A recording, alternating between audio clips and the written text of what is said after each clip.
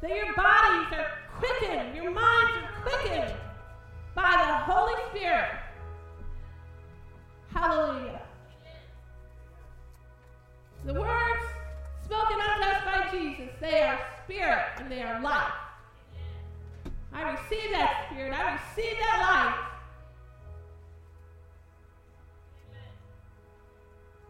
Stress. Wait a minute, okay, I'm still not going to get to my message. The Lord's speaking to me about stress. So many, have to choose my words wisely here. The devil will try to bring manifestations upon your body due to stress. The devil will try. He will lie to you. But we have peace in the Lord Jesus Christ. Complete peace in the Lord Jesus Christ. So I just speak peace. I speak peace to every person in here.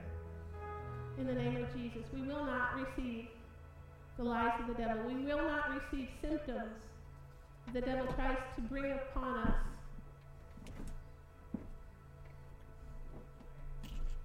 We do not have a spirit of fear, but of power, love, and a sound mind. We do not have a spirit of fear, but of power, love, and a sound mind. All fear comes from the fact that we need to understand better the love that God has for us. Because perfect love casts out all fear. His perfect love for us casts out all fear. I refuse to be stressed by anything. I walk in the peace of God. He speaks to us in ways of peace. Quote that scripture, Emma. Yours. You will keep in perfect peace him whose mind is steadfast because he trusts in you. He will keep in perfect peace him whose mind is steadfast because he trusts in him. Hallelujah. Okay, now I feel like I can get to my message. Well, not my message, that was a bad word. The Lord's message, what I believe he has for us today. Okay, so last week we discussed that Jesus fulfilled the law. But in the fulfillment of the law was the application of his love, correct? We discussed that. And we are called here to walk in his love, to understand his love and to walk in his love. And he mentioned, because we started with parts of Sermon on the Mount, and Jesus said, that our righteousness must surpass that of the Pharisees and scribes. And we're going to find out really how easy that is to do. You know, he has us on this journey that we are in an open heaven. We are in an open heaven. Say, I am in an open heaven. You are in an open heaven. But like we said last week, you know, there are certain things that we do, right? Every kingdom has rules. And going through this, you are going to find out how so incredibly simple Jesus has made this. You know, our human nature is always to feel like we have to be striving after something. He's already given us everything we need. Okay? And this really, if you go through this Sermon on the Mount, the more you go through it, the more you realize it comes down to one thing. It really comes down to one thing. You want me to tell you what it is, or you want me to save it till later?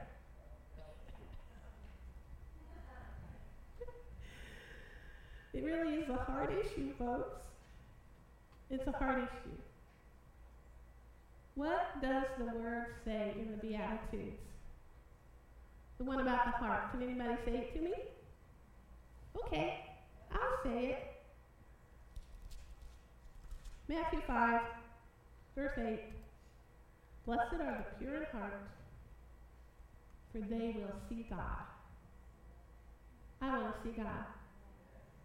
He makes it really simple. You see, I want to see God here. I'm not talking about seeing God there. I'm going to see God there. Yes, okay. I'm going to see God when I, spend eternity with him. Yes. He didn't intend for you to just see him then.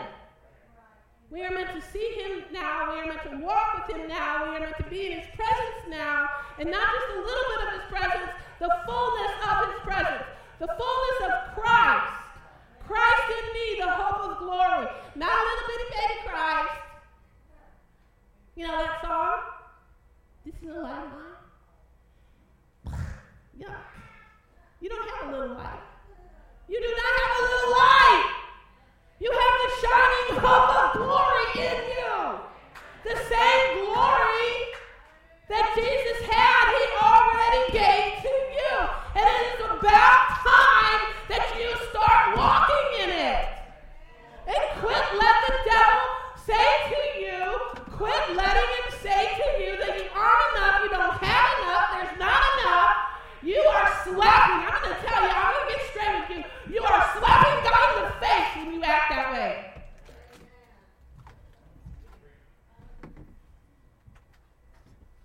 Don't treat him that way. Accept what he has done in you. My scripture right there tells me that if I am pure in heart, I'm going to see God.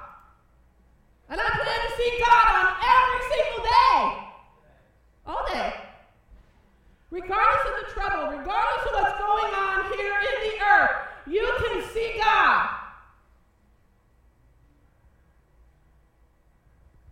It's an open door. Absolutely open door. So, last week we talked about John 13:34, didn't we? It says, you know the one about love? A new command I give you, love one another. As I have loved you, you must love one another. By this all men will know that you are my disciples, if you love one another. He's fulfilled the command. He's fulfilled the law of the prophets. And he's given us a command of love. And we're going to walk in it because we're going to see his love for us first. Right? Okay. Let me just look at this. Well, I'll go to that later. You know, this might seem really harsh to y'all, but it's not. What I'm going to say is not harsh at all, because, first of all, it's from God. He's not harsh. Okay? It's just the way it is. Whether you feel it's harsh is your issue. Nothing, his yoke is light. His burden is easy. It's not even a burden. It's a joy. It is a joy to walk in the commands of love. It is a joy to walk in every command of God. Okay? So let's go to 1 John 5, 2. It says, this is how we know we love the children of God. By loving God and carrying out his commands. This is love for God, to obey his commands. And his commands are not burdensome. For everyone born of God overcomes the world. 1 John 5:4, I mean. This is the victory that has overcome the world, even our faith. Who is it that overcomes the world? Only he who believes that Jesus is the Son of God. If you are a believer, you have overcome. And you know, the most loving thing that we can do for another person in our life is obey God. That's the most loving thing you can do for anyone, is to obey God in your own life. Because you will minister peace and joy and healing unto them when you do that. Right? Okay, so that was all additional. That was just for whatever. So we are going to get to the Sermon on the Mount. Let's go to Matthew 6.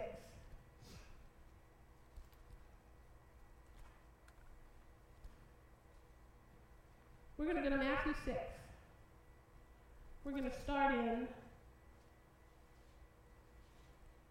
verse 1 because we did all the other stuff last week. And actually, I'm just going to talk to you about the first part of this right now because the Lord's really put on my heart another part of it to focus on today. So I'm going to go kind of quickly through, not that we should ever go quickly through the Word of God, but okay. Verse 1 in chapter 6, he says first, he gives us this overarching requirement. Be careful not to do your acts of righteousness before men. Do not do your acts of righteousness before men, to be seen by them. If you do, you will have no reward from your Father in heaven. Whoa, that seems pretty harsh, doesn't it? It's not.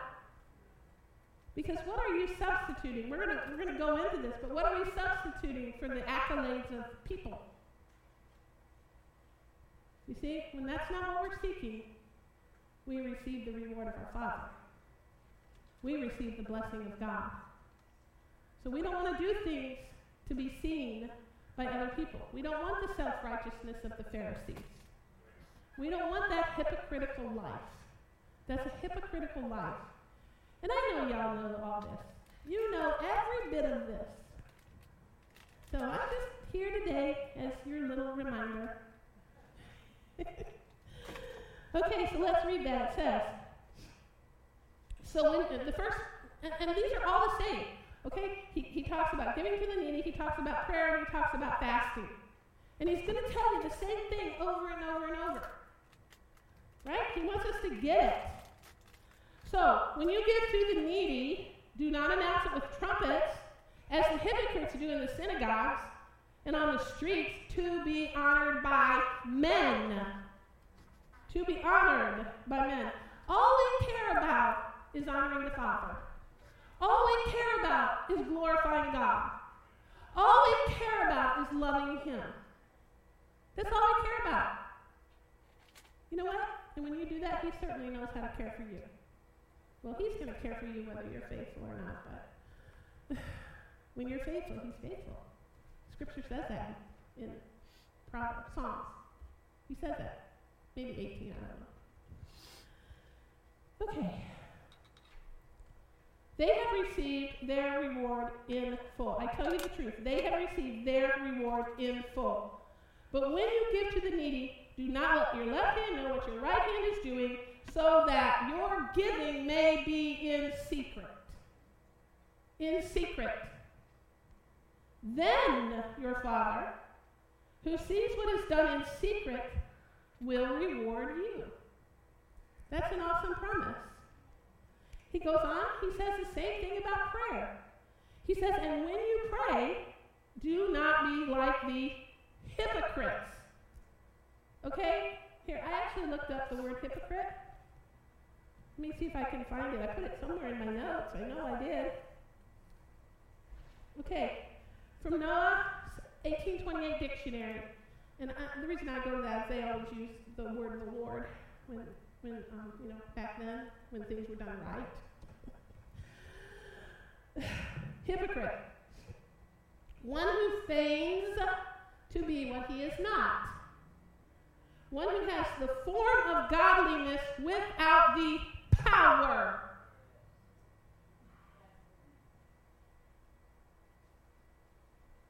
Your pure heart. Okay, this does not mean you're perfect.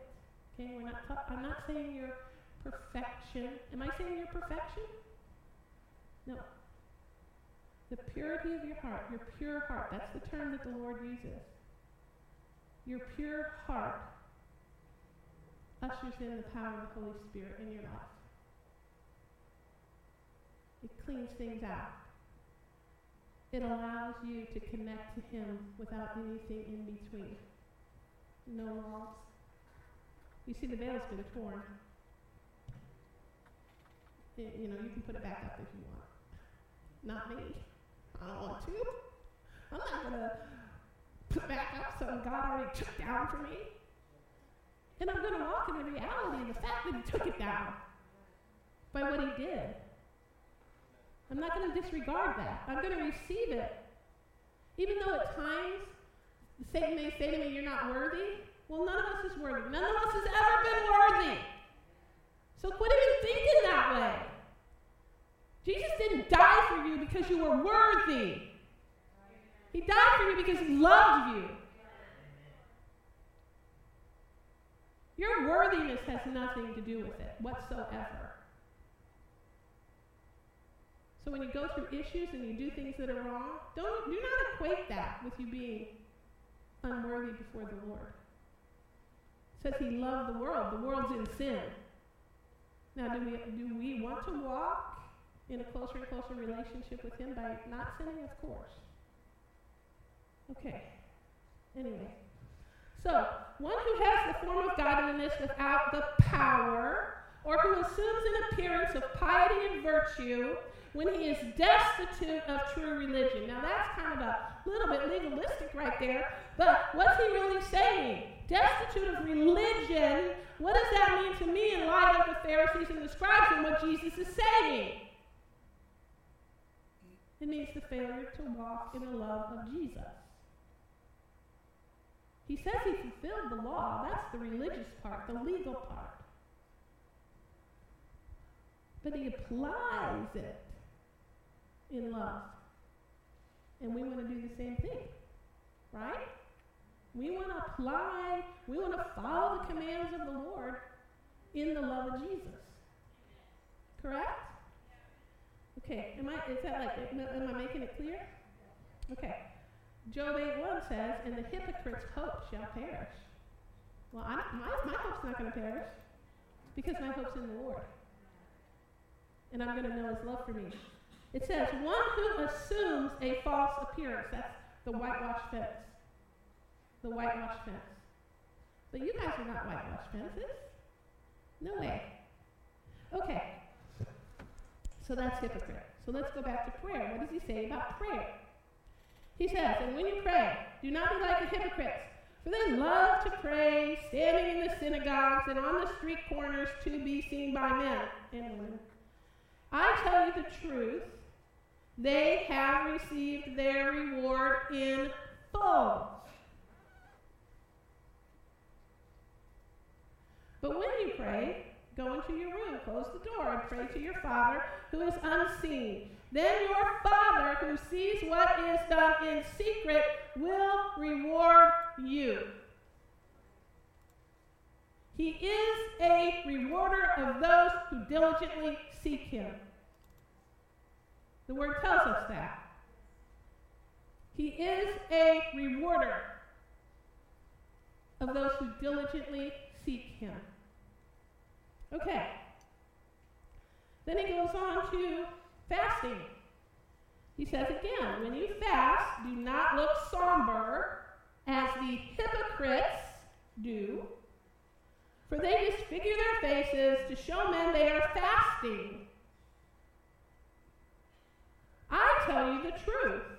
They have received their reward in full.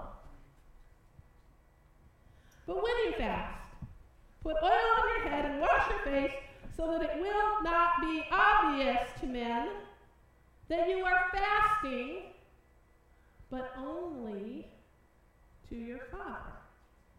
Only to your Father who is unseen. And your Father who sees what is done in secret will reward you. Your Father. We look to the Father, not to men, not to the reward of men, not to what men think. We look to the Father.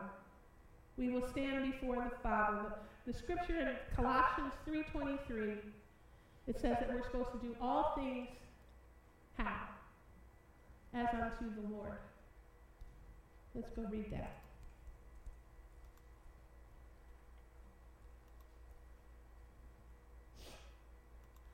Colossians 3:23, whatever you do, work it out with all your heart as working for the Lord, not for men. Since you know that you will receive an inheritance from the Lord as a reward. It is the Lord Christ that you are serving. We are here to serve. We are here to serve the Lord Jesus. Okay? People don't like that word serve. Well, who else would you want to serve? You're going to be serving one master or the other by what you do. People don't like the word serve. It's a beautiful word. It's a beautiful word. It's a beautiful heart that desires to serve as unto the Lord. And when we look at the things that we do and we say, I'm doing this not for you, who just offended me.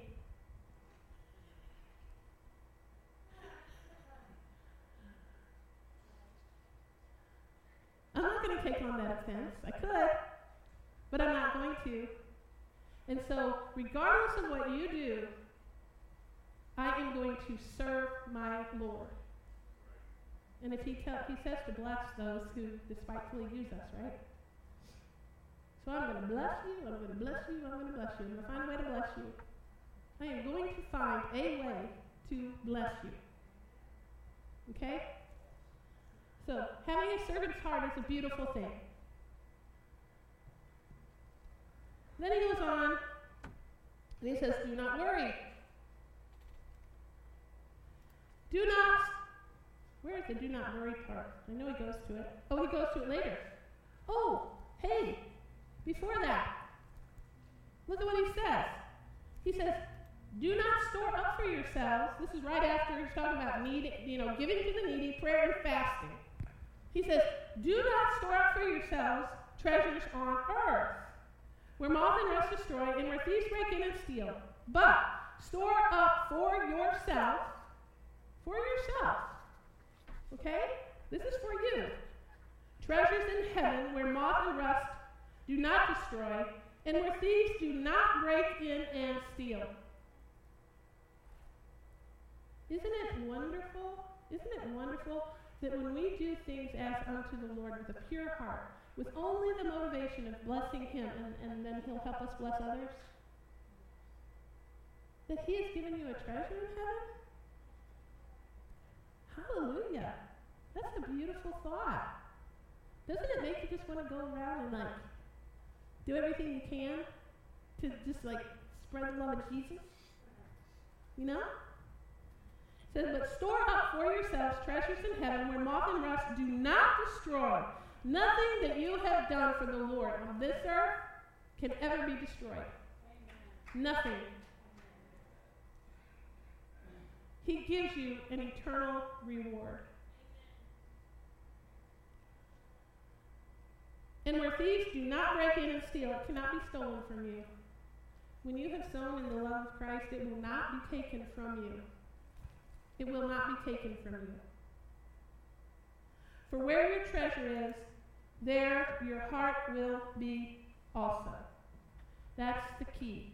Don't you find it interesting that he begins these three with saying, that our righteousness, we don't do acts of righteousness to be seen, and he ends by saying, store up treasures in heaven, where moth and rust cannot destroy. Every act that you do as unto the Lord, he rewards out of a pure heart. So that's what we want to get to today. We want to talk about a pure heart because we want to see God, right?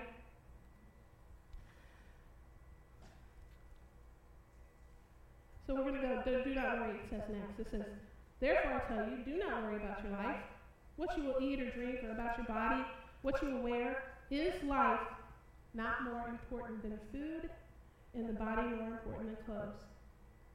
Look at the birds of the air. They do not sow or reap or store away in barns, and yet your Father feeds them, your heavenly Father feeds them. Are you not much more valuable than they? Jesus gave his life for you. Are you valuable? You are valuable. You are valuable. Say, I am valuable to the Lord. Yes, indeed. Receive that. Okay? And then he goes on and talks about the lilies of the field. Well, how beautiful are they? And yet he says he's going to clothe you in even more splendor. Think about that. Isn't that awesome? And so he says not to worry about these things. He says don't get stressed out about these things. About the lilies. The lilies of the field grow, they do not labor or spin. They do not labor or spin. Yet I tell you that not even Solomon, in all his splendor, was dressed like one of these. If that is how God clothes the grass of the field, which is here today and gone tomorrow, thrown into this fire, will he not much more clothe you? Thank you, Father. Do you see his heart? Do you see his heart for you? Hallelujah. Oh, you of little faith, do not worry, saying, what shall we eat? What shall we drink? What shall we wear? For the pagans run after such things, and your heavenly Father knows that you need them. But seek first his kingdom and his righteousness, and all these things will be given to you as well.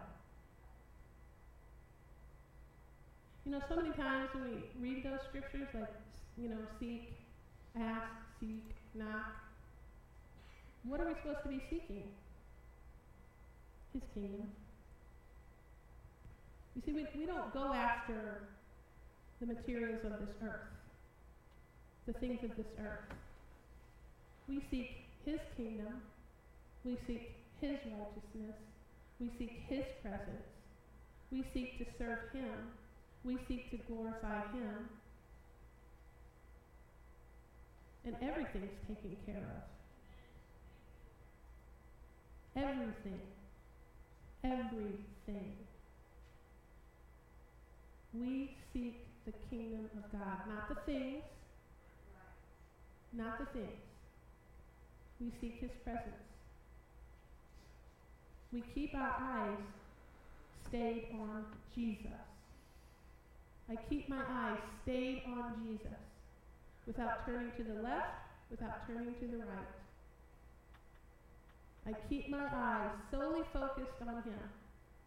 Not the reward I'm going to get from you, not the pat on the back that I'm going to get when I, you know, do your dishes or do your laundry or change your tire.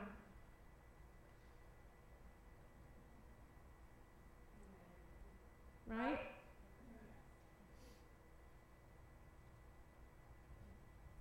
Okay. So, I want to go to judging. This is really where I feel like the Lord put my heart that he wanted to talk to us about this today. Not that the other stuff isn't important, it's all precursor to this. Okay? So we're going to go to Matthew 7, verse 1. Do not judge, or you too will be judged. For in the same way you judge others, you will be judged. That should make us all stop and think. The minute I read that, I think of a billion corrections I need to make in my life. And with the measure you use, it will be measured to you.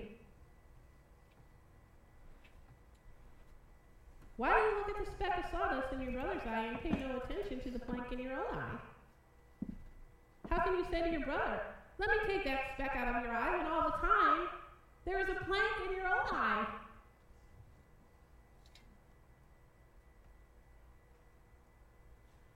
How can you say, when there is a plank in your own eye, how can you say to your brother, let me take the speck out of your own eye, when all the time there's a plank in your own eye? You hypocrite. Ooh. Ouch! Ouch! First, take the plank out of your own eye, and then you will see clearly to remove the speck in your brother's eye.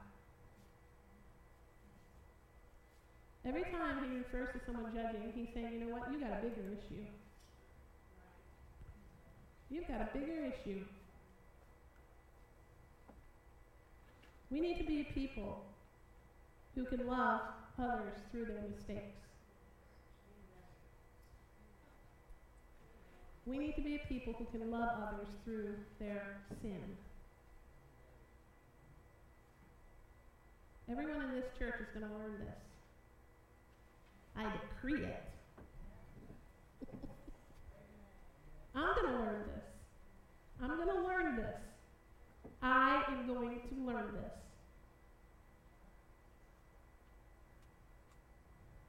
Every one of us needs to love people through their shortcomings, through their weaknesses, through their intolerances, through their stubbornness.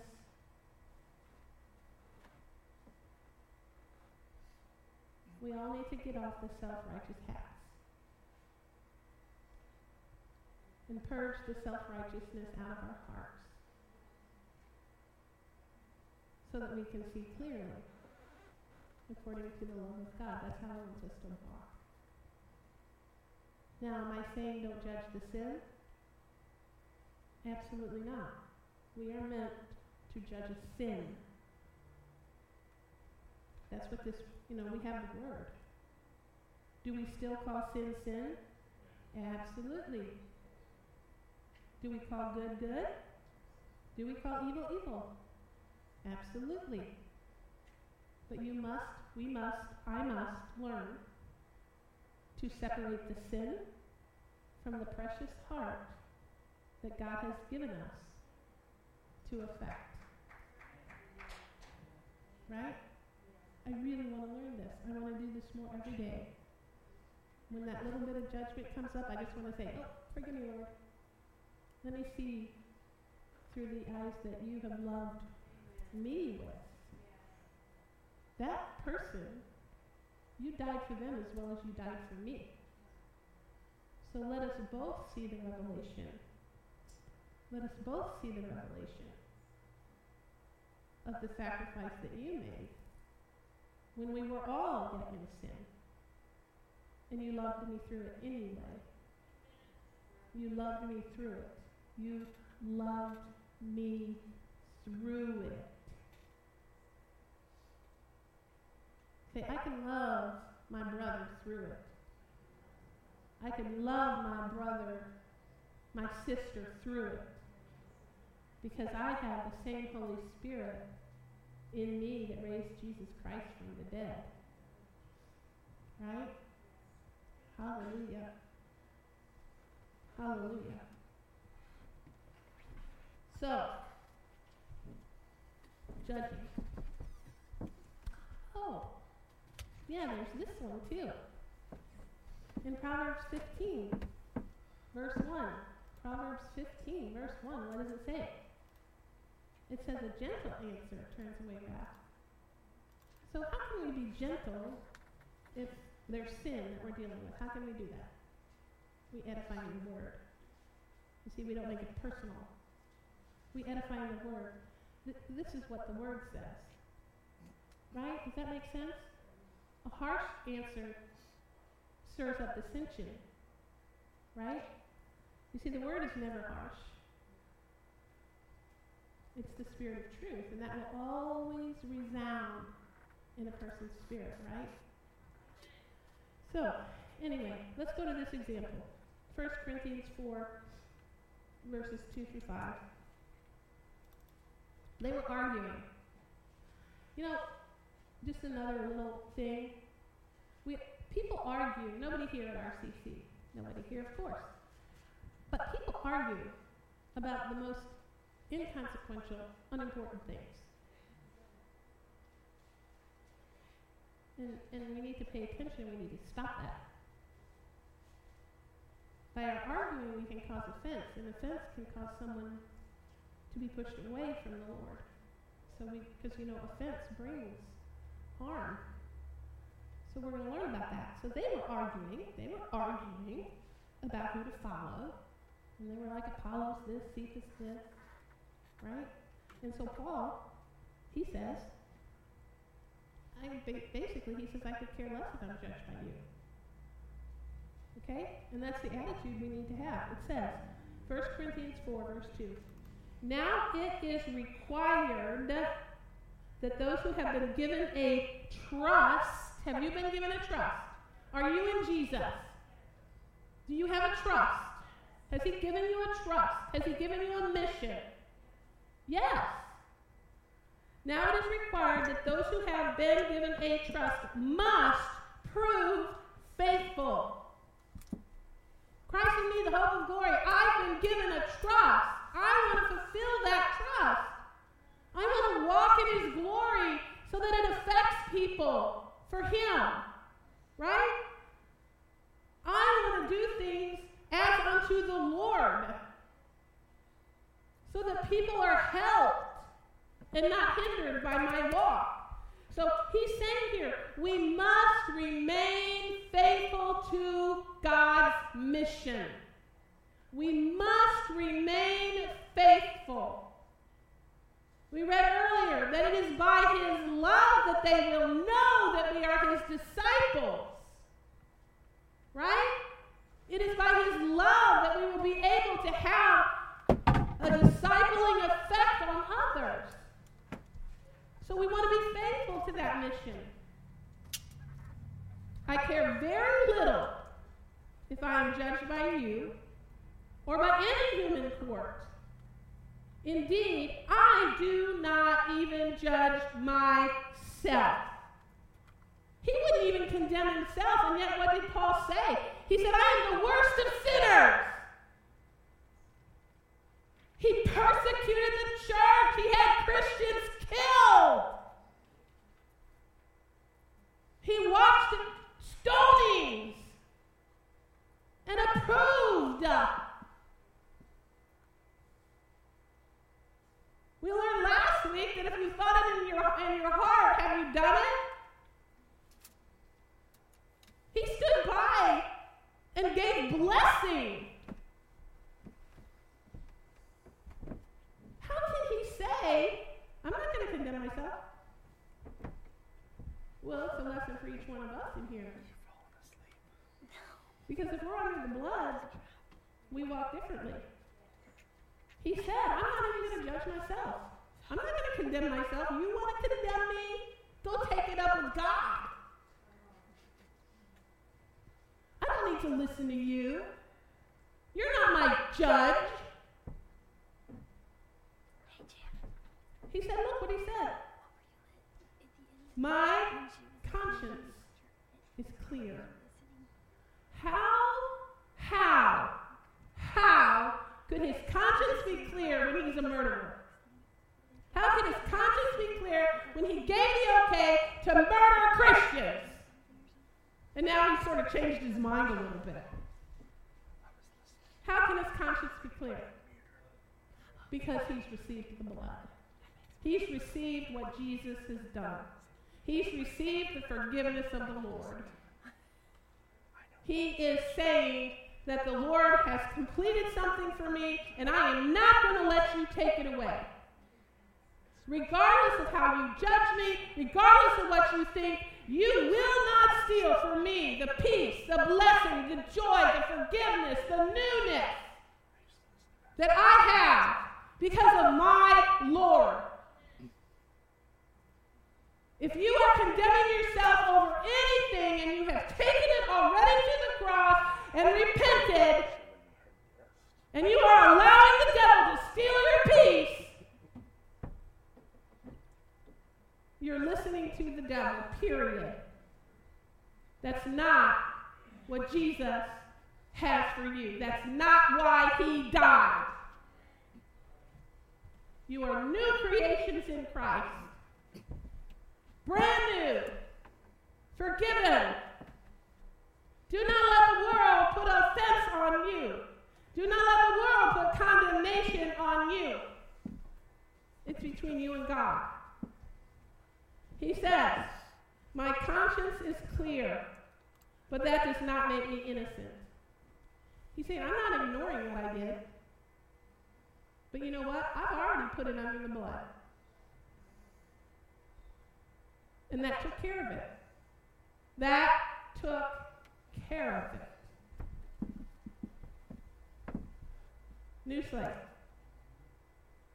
New slate. Love slate. Love slate. Right? Can you receive it? Okay, good. Good. See, he understood. He understood what Christ did for us.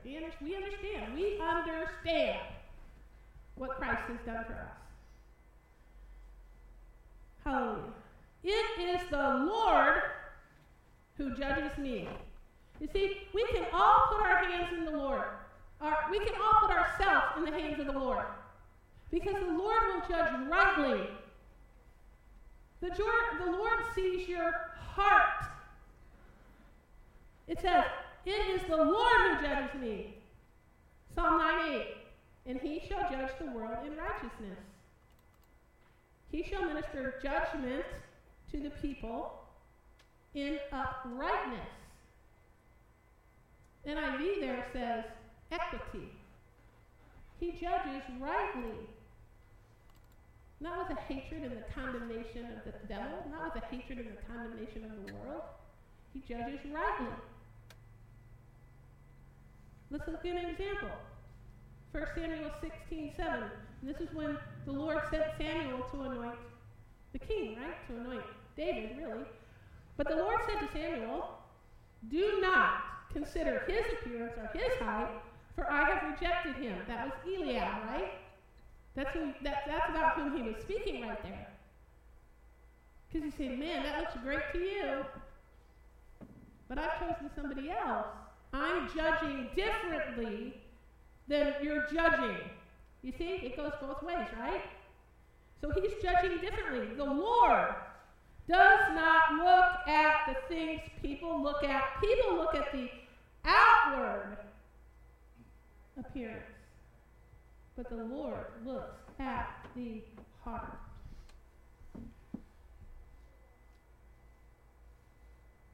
I want the heart of God. I want the heart of God. Oh Lord, give me your heart. I pray, give me your heart. I don't want to judge by the world and say that's the right thing. I want your heart. I want your heart. I want your heart welling up out of me. And I will judge things according to your will, according to your way, according to your heart. And you know the beautiful thing about that is that as a born-again believer, if we believe in the Lord Jesus Christ, the Holy Spirit is the Spirit of truth, and he enables us to judge according to the heart of God. Right? Hallelujah. Thank you, Lord. Verse 5, we're going back to 1 Corinthians 4, verse 5. Therefore, judge nothing before the appointed time. Wait until the Lord comes. He will bring to light what is hidden in darkness and will expose the motives of the heart. He will expose the motives of the heart. At that time, each will receive their praise from God. I want my motives to be the motives of God's heart. I want a pure heart. I want to walk in a purity of heart. Because you know what? My Lord, the Almighty King, the King of the entire universe, tells me that if I walk with a pure heart, I'm going to see him. There are no issues about walking in an open heaven here on this earth. All we have to do is sanctify our hearts. All we have to do is purify our hearts. All we have to do is say, Lord, come in and burn out anything in me that's not of you. And don't be afraid to do that, because he will bless you when you do that. That is your safest place to be ever. With your heart submitted unto the Lord, yielded unto the Lord, say, burn out every bit of chaff that's in there, Lord. That's your safest place. My safest place. As we seek his heart, as we seek God, as we seek his presence, as we look to him, as we keep our eyes on Jesus, not turning to the left or to the right, but keeping our eyes stayed on him, he purifies our motives. See? We receive the light of Jesus, and it purifies. It gets out all the darkness, and he purifies our hearts. Praise you, Father. Thank you, Father. Thank you for being so faithful. Okay, I'm going to go to a really lengthy sorry. Not really. I just said that. Make you feel better, but I'm not really sorry. Romans 14, because this is all needful. It is needful that we stay in the presence of God and learn from him, right? And learn of the Lord, right? Okay. Except the ones whose faith is weak. Oh, this is Romans 14, verse 1. Except the one whose faith is weak, without quarreling. What does it say about quarreling? What does it say about strife? Where there's strife? That's right. So we're not going to go there. I accept the one whose faith is weak without quarreling over disputable matters. We're not going to let the little foxes get in our way. Okay? One person's faith allows them to eat anything, but another whose faith is weak eats only vegetables.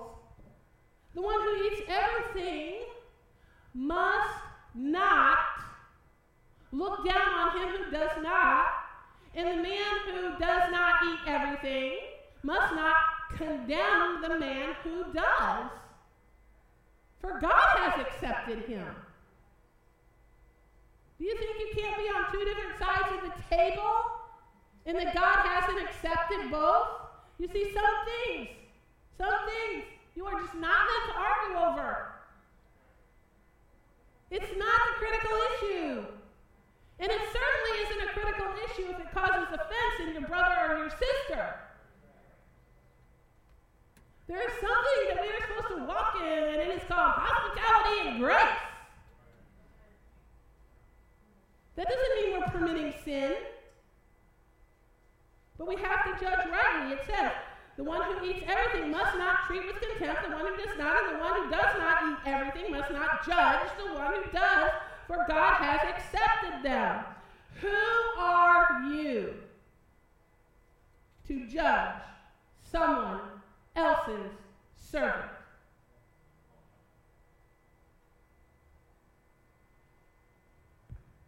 Because ultimately, who are we serving? We have one master. One master, the Lord Almighty, the King of Kings, the Lord of Lords, the creator of the universe. To their own master, servants stand or fall, and they will stand, for the Lord is able to make them stand. Thank you, Lord. Do you see how precious his heart is toward you? Do you see that? He's able to make you stand. He's saying that to you. That is awesome. One person considers one day more sacred than another considers every day alike. Each of them shall be fully convinced in their own mind. Whoa, that stumps on a lot of religious thinking. Does it not? Whoever regards one day as special does so. Here's the key. This is the key. He does it unto the Lord. The Lord is going to determine whether that's acceptable or not. Not us. Not us.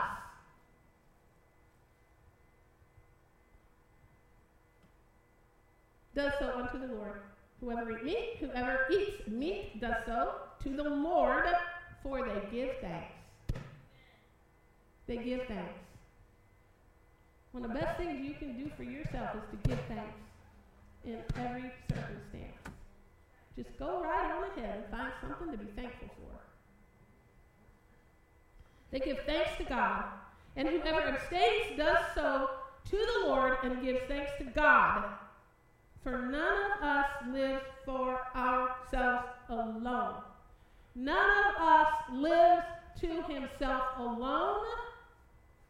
None of us dies to himself alone.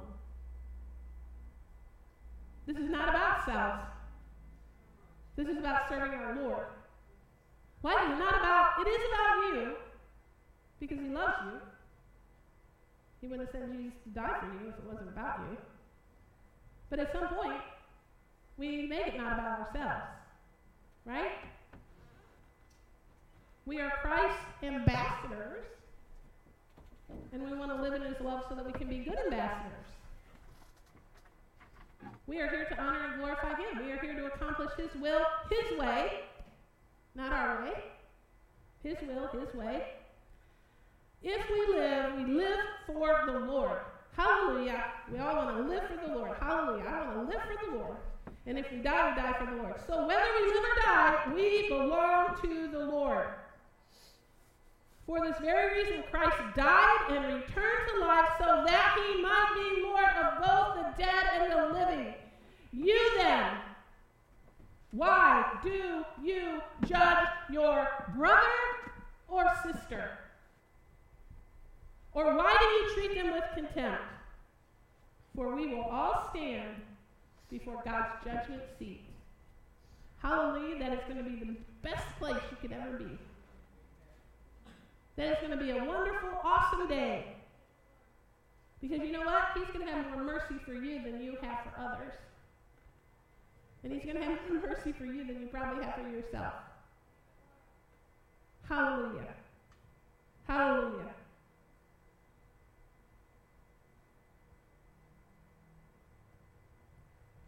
It is written, as surely as I live, says the Lord, every knee will bow before me.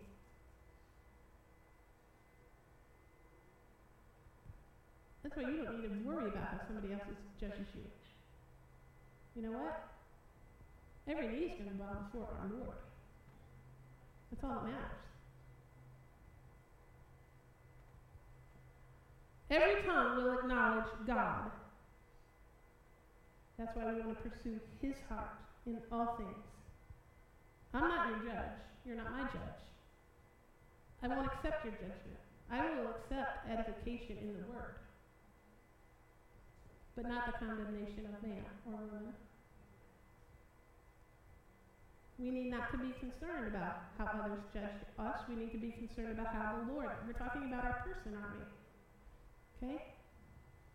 You stand before one master. You stand before the Lord Almighty. That's who you stand.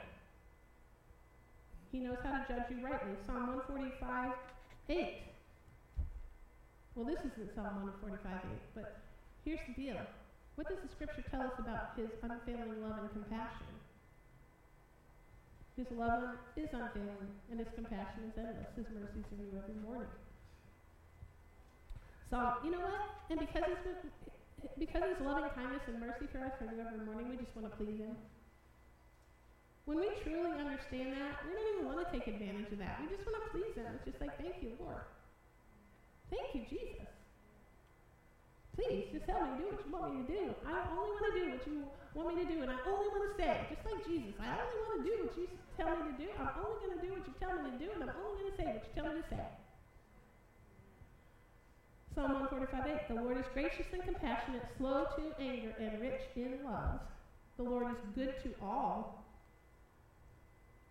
You know, Scripture says you only correct the ones you love, right? You only discipline the ones you love. So he's being good to us when he disciplines us. The Lord is good to all. He is compassionate on all he has made. Could you please receive his compassion today? That I choose to receive God's compassion for me today. Hello. I choose, I receive God's compassion for me today. Hallelujah. I really like Jim's inflection on that. Thank you, Jim. So then, that was sweet. I really did like that. That touched my heart. Thanks. So then, each of us will give an account of ourselves to God. Not for someone else. Therefore, let us stop passing judgment on one another. Instead, make up your mind not to put any stumbling block or obstacle in the way of your brother or sister. King James there says, an occasion to fall. Your judgment could be an occasion to help someone fall. That is a sobering thought. That is a sobering thought. The Berean literal Bible there says a snare. Don't put a snare in somebody else's path. The Young's literal translation there says a stumbling stone or an offense. See, that's a word we're all familiar with, right? We do not want to create. We do not want to create. We do not want to help create offense in another person's life. I am convinced, verse 14, I am convinced, being fully persuaded in the Lord Jesus, that nothing is unclean in itself, but if anyone regards something as unclean, then for that person it is unclean. If your brother or sister is distressed because of what you eat, you are no longer acting in love. Whoa. We have a lot to think about, church. That's a lot to think about. Just that one statement would be more than enough to think about today. Right? See, this all comes down to the motivation of the heart. Even if it's okay for you, if you know that it's going to cause someone else to stumble, you need to take note. You need to think about it. And this is exactly what we were talking about last week. The commands, the law, fulfilled in love. In love. In love. The new command. He goes on. He says, do not by your eating, okay, this is a really, really serious statement. Do not by your eating destroy someone for whom Christ died. This is what we always need to keep in the forefront of our heart. They died for that person. I will not cause an offense, even if it means that I have to suck up something in my own life, as long as it's not a commission of sin. Okay, y'all got that? We all got that? That's what we're talking about. We're not talking about allowing sin.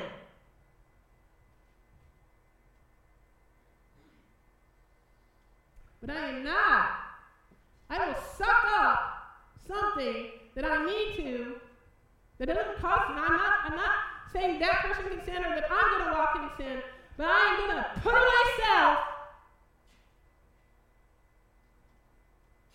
so that I don't cause the offense that could destroy that person's ability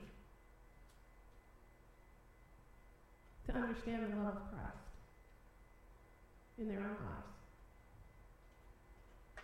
Does that make sense?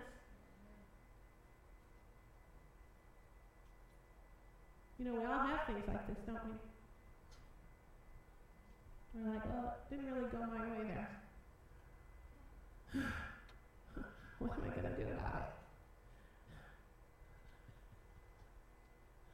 I might have to, hey Lord, are you telling me I might need to sacrifice a little bit here?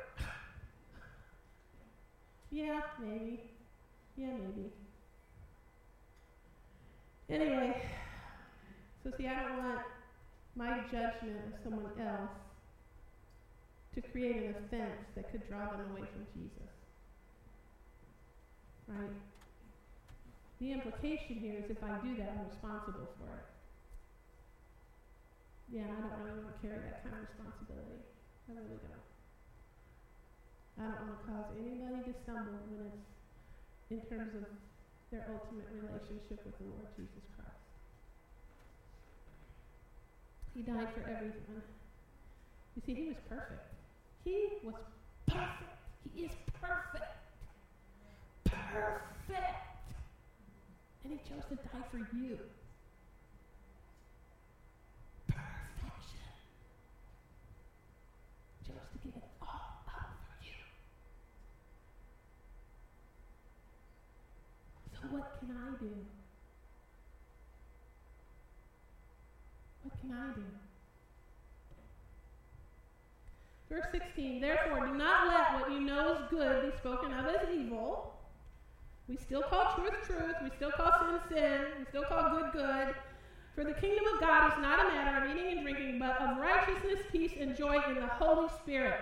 The Holy Spirit will always give us his perfect truth. The Holy Spirit will always give us a perfect way to look at every situation. And he will speak life. And he will speak the Spirit because the Holy Spirit confirms Jesus. He will always show us the perfect thing to do as long as we yield our hearts and our egos, right? Which is basically saying yield your heart, right? Yield my heart. Because anyone who serves Christ in this way is pleasing to God and receives human approval. Now, he's not saying that, get this thought, he's not saying that we're seeking human approval. But you will be blessed. You will be blessed. You cannot help but have the blessing of the Lord flow into your life when we walk in this way. Let us therefore make every effort to do what leads to peace and to mutual edification. What is the only way that we can mutually edify one another? What is the only way? What's the only way? The Word. One way only to mutually edify other people. The Word of the Lord. That's why we need to store it up in our hearts so it can come out of our mouths. Right? Let us therefore make every effort to do what leads to peace and to mutual edification. Do not destroy the work of God for the sake of food. All food is clean, but it is wrong for a person to eat anything that causes someone else to stumble. It is better not to eat meat or drink wine or do anything else that will cause your brother or sister to fall.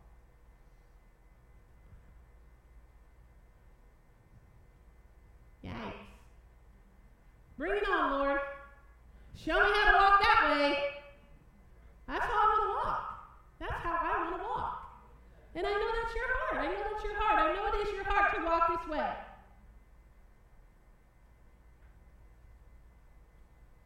You see, this is not about our individual rights. This is not about our preferences. It is about demonstrating and extending the love of God. That's what it's all about. Whatever you believe about these things, keep between yourself and God.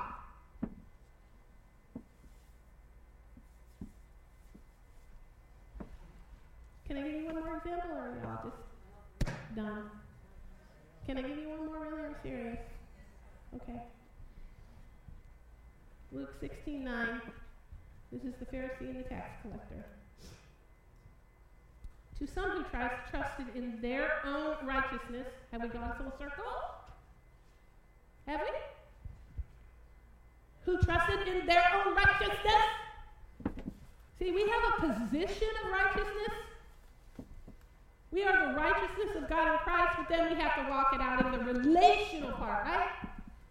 Okay.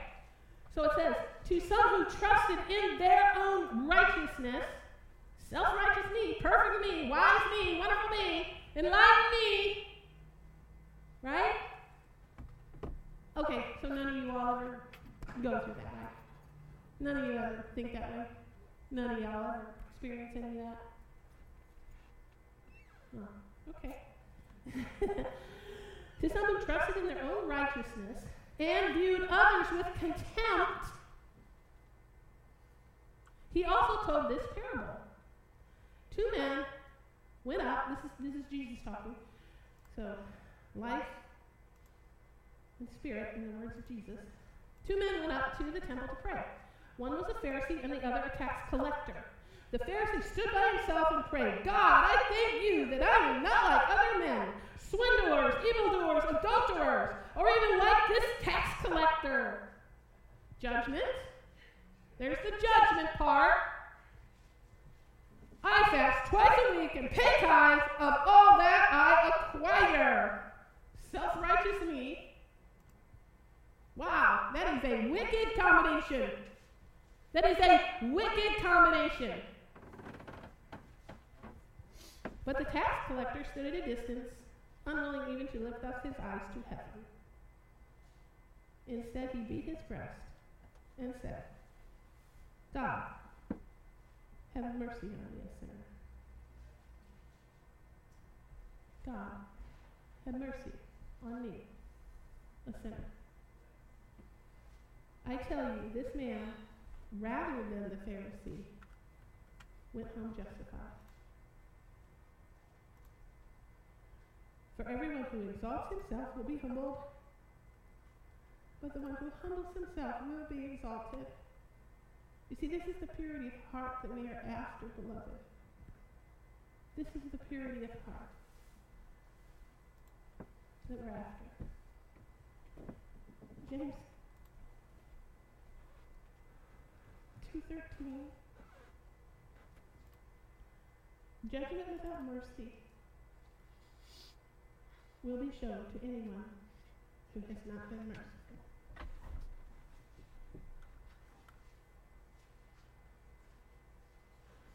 Judgment without mercy shall be shown to anyone who is not merciful. Mercy triumphs over judgment.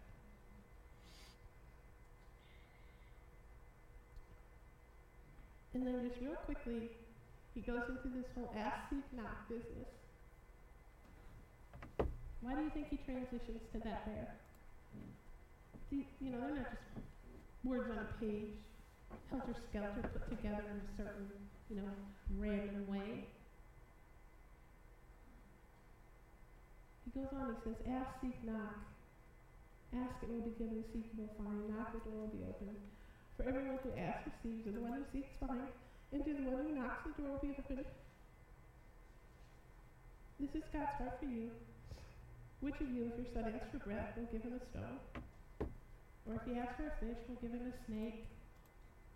If you then, though you are evil, know how to give good gifts to your children, how much more will your Father in heaven give good gifts to those who ask? So in everything, do to others what you would have them do to you, for this sums up the law and the prophets. Mercy triumphs over judgment. Matthew 6:33, seek ye first the kingdom of God and his righteousness. And all these things, we're not after the things, but the blessings of the Lord will be added unto us. We don't seek the things, we seek him. We seek our Jesus. We turn our eyes upon Jesus. We turn our eyes upon Jesus. That's a great song, worship team. We turn our eyes upon Jesus. That's what searching out the heart of God is all about. Seeking God's presence. What do we want to do? We want to be carriers. Unadulterated carriers of the love of God. I want to be his carrier. The carrier of his love. We carry his love, we share that.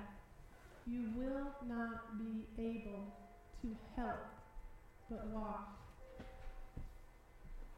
in the fullness of his presence here on earth. Nothing can come against his kind of love. And I want to be that carrier. I want to show his unfailing kindness. I want to show his unfailing compassion.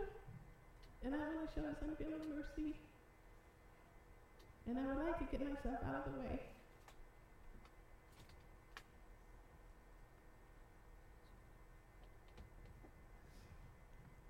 To first receive his love, understand his love for us first, foremost, to love him back in purity of heart will automatically extend his love to everybody around us. it can't fail. It can't fail. So in everything we do, when I do unto others as we would have them do unto us. Right? So that's pretty much what I thought the Lord wanted me to share today, wanted us to share today. So I believe that, I hope that was a blessing unto you. And I just want to pray over you, and then we're going to go ahead and accept our tithes, and we will also be doing communion. Dear Lord, I just thank you that we are your children, and you love us with a love and a compassion and a mercy you have. It's unconditional. It's overwhelming. It's all powerful. It's deeper than the deepest ocean, wider than the widest sea, taller than the heavens. Help us understand your love for us first, Lord, that we may love you and then love others. And we receive it today, Lord. I decree, in the name of Jesus, that we have a new revelation of your love and a new revelation of how to employ that for others, Lord. And I thank you for that. Thank you for that, Lord. So I want to go ahead and do communion. And I think we'll go on. Oh. I think we'll go to 1 Corinthians.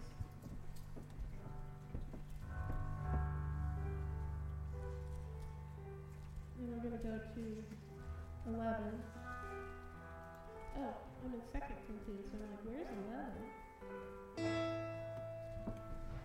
1 Corinthians 11, verse 23. For I received from the Lord what I also passed on to you. The Lord Jesus, on the night he was betrayed, he took bread, and when he had given thanks, he broke it and said, "This is my body, which is for you. Do this in remembrance of me." Lord, we remember what you've done. We remember what you've done for us. In the same way, after supper, he took the cup, saying, "This is the covenant, new covenant in my blood. Do this whenever you drink it in remembrance of me." For whenever you eat this bread and drink this cup, you will proclaim the Lord's death until he comes. Hallelujah. Thank you, Lord, that we get to proclaim all that you have done for us. Thank you, Lord, that you allowed your body to be crucified, that by your stripes we are healed. By your stripes we are healed. In Jesus' mighty name.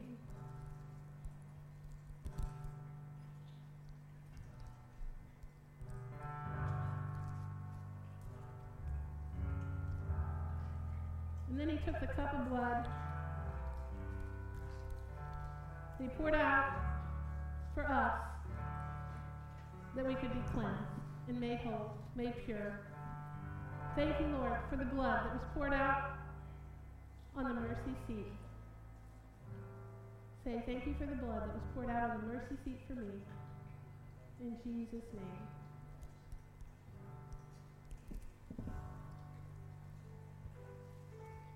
Okay, I'm going to accept your tithes and offerings. And you know, I don't have a specific scripture today because before I started the Lord, and of course, no one should ever give under compulsion, right? Nobody should ever give under compulsion. He loves a cheerful giver. Lord God, make me cheerful to give, right? But I just thank you, Lord, that this is one way that we